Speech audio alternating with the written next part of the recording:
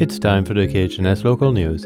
I'm Alan DePrevenil. Today in the news, 2 weeks ago, a canoe from a Haynes guiding company transporting 9 people took on water at Chilkoot Lake.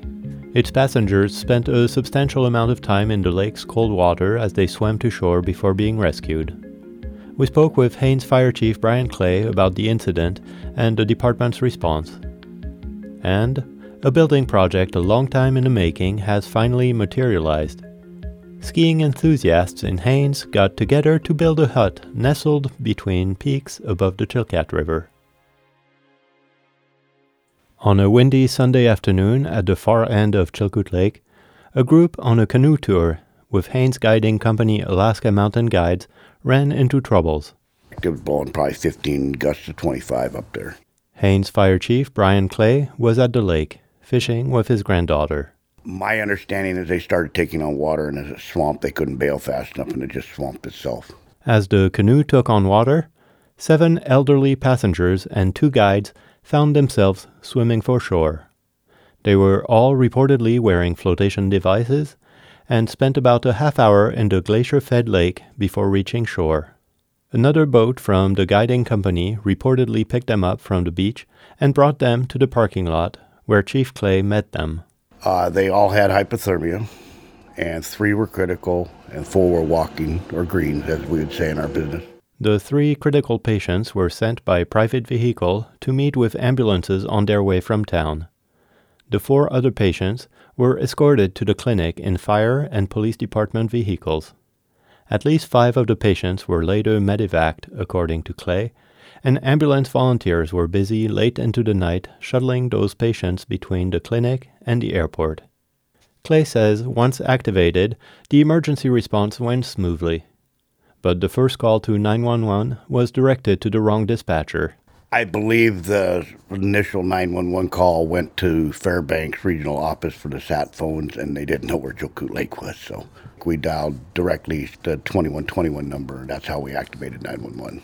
KHNS could not check directly on the health of the patients. Alaska Mountain Guide owner Sean Gaffney did not respond to multiple requests for comments. Some years ago in Haynes, a group of friends who share a love of wilderness saw a need for more public access cabins in the area. They formed a nonprofit, drew plans, got permits, picked a spot, thought again, picked another spot, and finally, this week, their vision became reality. It's 16 by 24, and it's a main floor and then a loft. The main floor has 3 gorgeous windows looking straight down Lynn Canal. Cindy Buxton recently joined the board of Haynes Huts and Trails, the nonprofit behind the project. She and a large group of volunteers spent the weekend at 3,000 feet elevation behind what is known locally as the 7 Mile Saddle, below Mount Tugahoe. They spent their time assembling the cabin. Community members built it in town, and then they took it apart, and they flew up first the floor in 2 parts and then the walls. 17 volunteer builders hiked up the mountain. They hired a helicopter to bring the parts of the house. Weather on Saturday wasn't great for flying, and Buxton says the group was lucky to get their food flown in. Sunday was better. The crew assembled the whole cabin and started adding indoor sheathing and layers of foam insulation on the outside. Buxton says the cabin will be wrapped in 6 inches of foam. Skiers will be able to spend comfortable winter nights. The cabin will be equipped with a full kitchen and a propane stove. There will be an outhouse over 50-gallon drums. Once a year, a helicopter will bring up a full propane tank and take down the outhouse drum. Buxton says there is more work to do this fall and a deadline. Helicopters are not allowed in the area after mid-September to avoid interfering with a goat hunt. Buxton says they need to fly in all the metal sheathing for the roof and siding and hope to finish the assembly over a couple more weekend work parties. She is hoping more volunteers will join the effort. But when? We can't really say when those dates are going to be because it depends on the weather and the helicopter schedule and when the metal comes in. But if they want to volunteer, they should contact me. Buxton says Haynes Huts has put all its energy into the building of this cabin, and they have not come up with a system to rent it out.